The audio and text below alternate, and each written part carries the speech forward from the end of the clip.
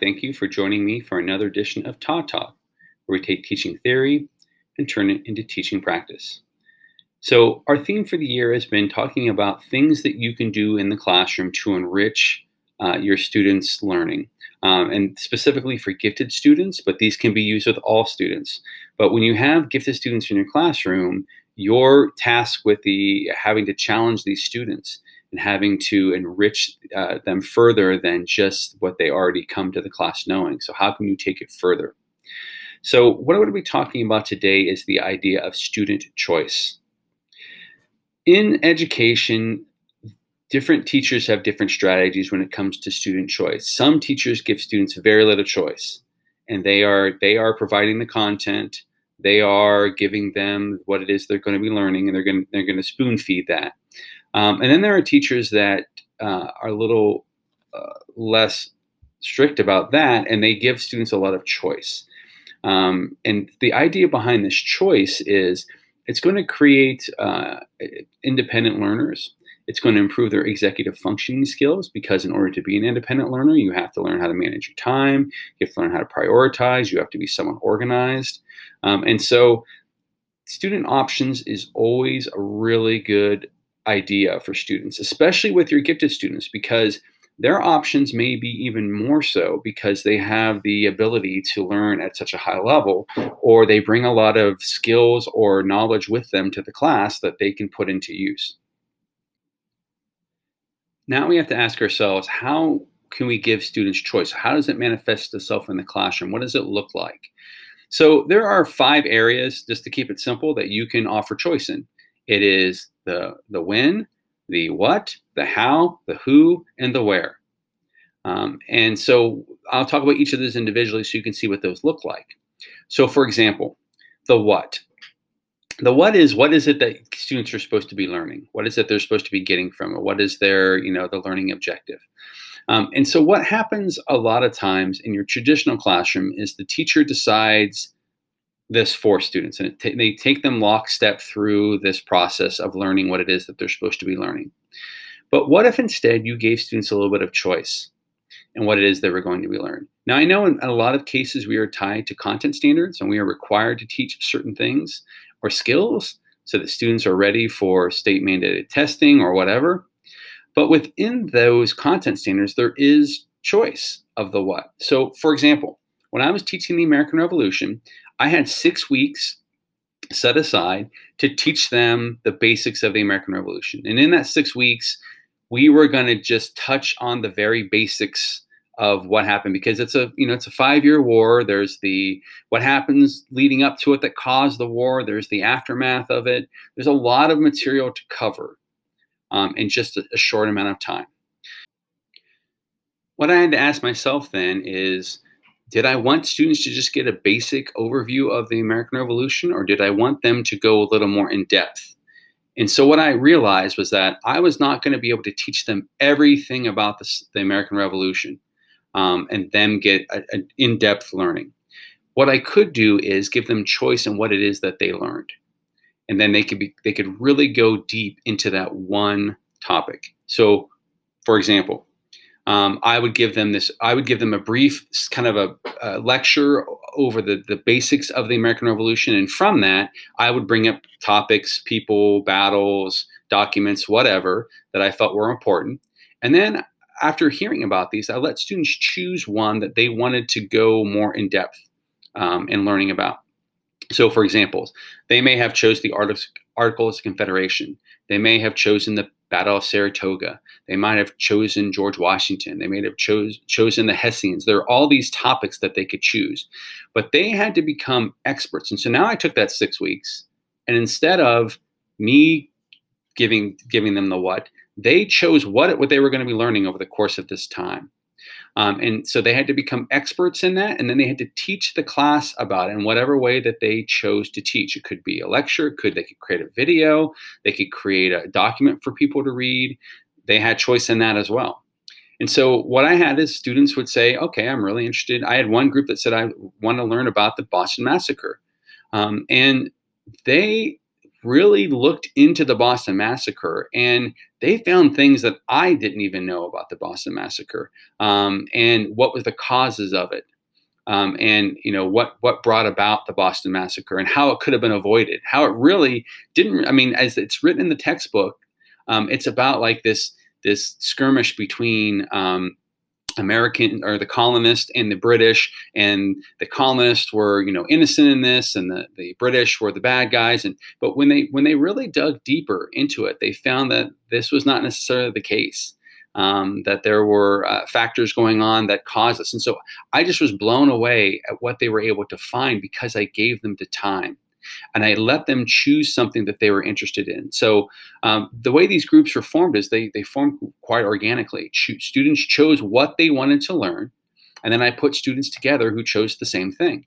And so students were really motivated because it's something that they chose, and they were able to. So there might have been a group of 1, there might have been a group of 5, there might have been a group of 7, but students got choice by the what that they chose. And at the end of that, then they gave their lessons, and they were much more in depth than I would have been able to give in that 6 weeks time. And the student also learned a lot of valuable 21st century skills by doing this, whether it's research, how to break something down into steps and teach it, how to put together, a presentation and give that presentation, lots of skills that they were learning as well. And so I felt that our time was better spent on this by giving them choice in the matter, and what they were going to learn. And it doesn't always work that way. There's sometimes you have to cover everything, but there are other times where you don't have to cover everything, and maybe you give students choice in that matter.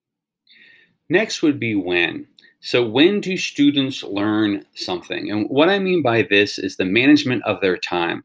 Oftentimes what happens is we will walk students day by day by day through what they're supposed to be doing. So today, this is what I would like you to accomplish.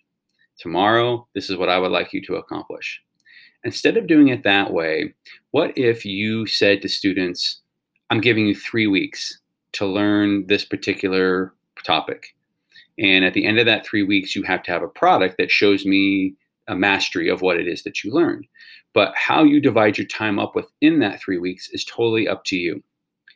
And so what this does is it teaches kids time management. It teaches them how to prioritize. It teaches them how to figure out what it is that they need to do at a given time, and most importantly, when it's gotten away from them and they need to do a little more work to get caught up. So some teachers bristle at this idea because if you give a student 3 weeks, they'll wait to the last minute to do it.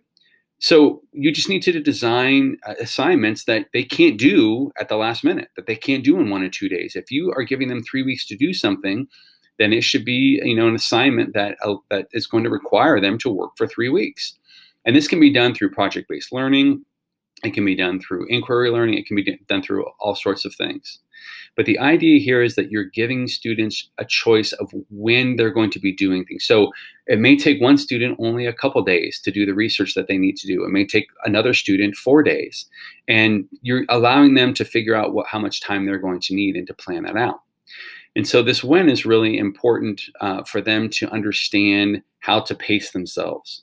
And so you can take it to an even more extreme. So when I was teaching science, how I taught my class was I put all 6 units up on this bulletin board, and I told them you have 180 days to learn the learning objectives underneath each of these units, and you can go in any order you want. You can go, you can tackle any of these how you choose to do that, but you have to decide when you're going to do each of these. So you might spend 6 weeks on one, you might spend 2 weeks on another, but you're going to have to prove to me through mastery of either a product or an assessment or something like that, that you learn what it is that you said you were going to learn. So I gave students a lot of when, and this was probably one of the most rewarding years of teaching that I ever had, because you walked into my classroom and I had 25 kids in the classroom, and they were each working on something different at a different time. And it was chaos, but at the same time, it was just beautiful because students were learning how to manage their time. And these were 5th and 6th graders. These are not high school students. And out of the 55 students I think I had to get on between all my classes, um, all the students got done by the end of the year but one. And the one that didn't get done, we had scaffolded, and he was got him caught up, so he got what he needed to get. We just had to help him out a little bit at the end. But everyone else worked independently. They managed their own time, their own calendar. They decided when they were going to learn something. And it doesn't have to be that extreme. You could say, in the course of the next 3 days, here are learning objectives. So by the end of those 3 days, make sure you have that done. This is kind of like the Montessori approach. So Montessori would say, by the end of the week, you need to accomplish this, this, this, and this. So you manage your time. Both of my daughters went to Montessori school, and they became pretty good at managing their time because they were giving choice in when they were going to do something. And so giving students this choice is going to allow them to, develop those skills. And the fear is it's going to also create bad habits because, again, students will figure out how to do something the least amounts, or figure out how to do, if you give them 3 weeks, they're going to figure out how to get it done in a week. But what that allows them to do, if they can get it done in a week, is it gives them more opportunity to go even more in depth. So I always tell students, if I give you 3 weeks to do something, it's never done. So students would come to me after 2 weeks and say, I'm done, Mr. Stanley. And I'm always say, what else could you add to it? What else can you do to show me the depth of your mastery, of your understanding? And so that's the nice thing about setting it up, assignments like these, is that when you give them a time frame, it allows them to go even deeper than if you just gave them 1 day to do something. At the end of that day, you're stopping. So when is another choice that students can have in your classroom? How is another choice that you might get them? So how is it that you're going to assess them? How is it that they're going to learn it? And there's lots of how choices in there. So let me start with assessments. So when I gave students an assignment, I would give them choices in what it is that how they were going to be assessed. So what you see here is a menu board where they could choose one of these items to show me that they mastered it. And so students would say, you know what, I'm pretty good at PowerPoint, so let me do a presentation. Or I'm pretty good at writing, so let me write an essay. So they could find what their strengths were. And then how they showed me their mastery was totally up to them. We kind of, in the traditional way of doing things in the classroom, everyone takes the same test, and the how is determined for them. And students have zero choice in how is they're showing their mastery. And so giving students choice in that is going to allow them to tap into things that they are good at. It's going to motivate them more because they're getting a say-so and how it is that they're going to show this mastery. And they may be able to, and it also doesn't limit you to your own imagination. So in other words, if I give an assessment to kids and I write the assessment, that assessment is just within the parameters of my own imagination of what they can show me they've learned. So I may think they can show me this and this would show mastery. They may be able to take it even further than that or show something mind-blowing. And so by giving them options, they are going to show you things that they wouldn't have otherwise, because your assessment might have limited them to a certain type of thinking, but the way that they're choosing to do it is going to open up a lot of possibilities. And so the how can be done in assessments, the how can be done in how they learn it. So some kids are good auditory learners, some are good at, visual learning. And so are you giving them options when it comes to, are they going to watch a video? Are they going to read a chapter in a book to learn something? How are they going to go about learning it? So those are also things that you can consider when it comes to the how. The next way that you can provide students with choice is the who. So who are they going to do the learning with? And this comes down to collaboration and group work. So when students are going to be doing work, do they have any say in who they have learning with them? So a lot of times in a traditional classroom, what it looks like is the teacher just divides the students up and then puts them into groups, and then they have to work with those groups. What if you gave students a choice on who they worked with? I always thought this was a really valuable lesson because what obviously happens at the beginning of this process is students will choose their best friend or their best buddy to work together. And then what they find is that maybe their best buddy isn't the best worker. Maybe their best buddy does not produce quality work, and it's going to be affecting their grade because they chose poorly. And so what they tend to learn is who they can depend on and who would be good to work with.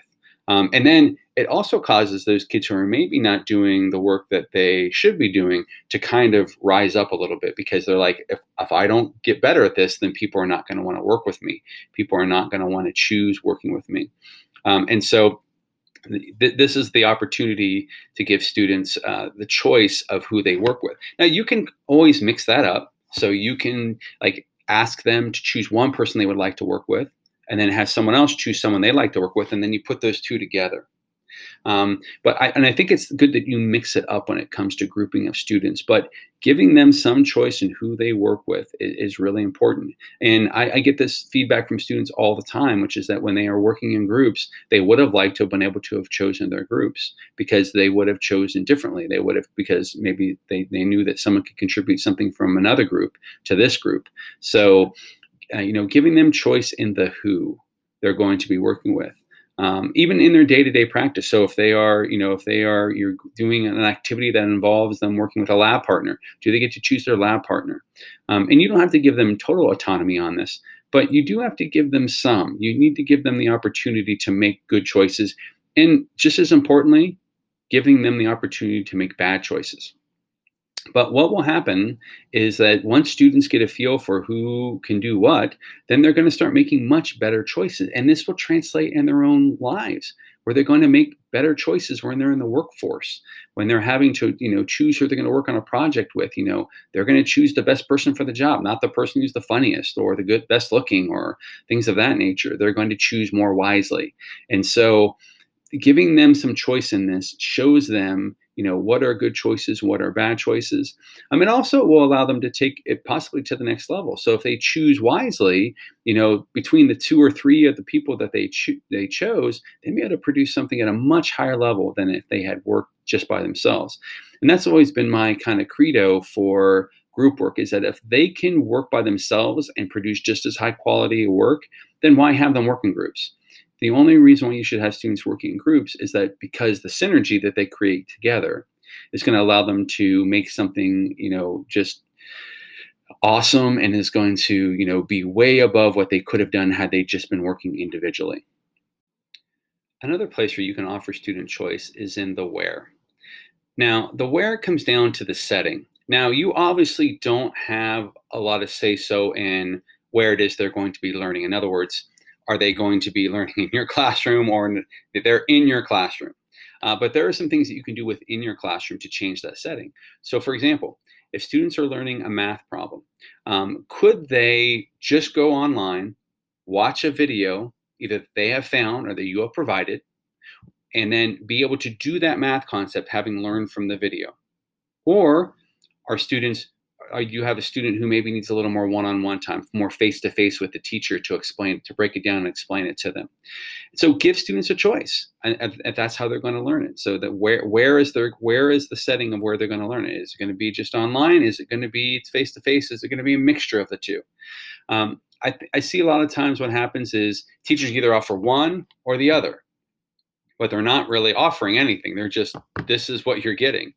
So they may have students all watching, be working online in an online program, where they might just be, giving them, direct instruction throughout. But are there opportunities for you to give students choice in this where? So that's something to consider.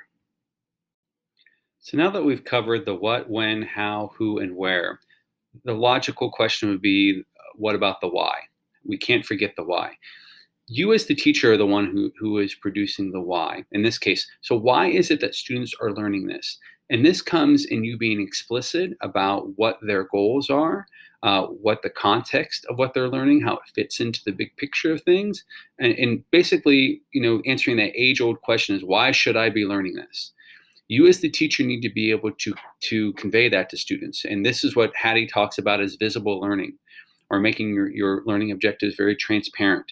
And so you as the teacher, no matter how much choice you give kids, you still need to make it very clear to them, why is it that they're learning what they're learning? Why is it important? why are they going to need it later in life, and so on and so forth.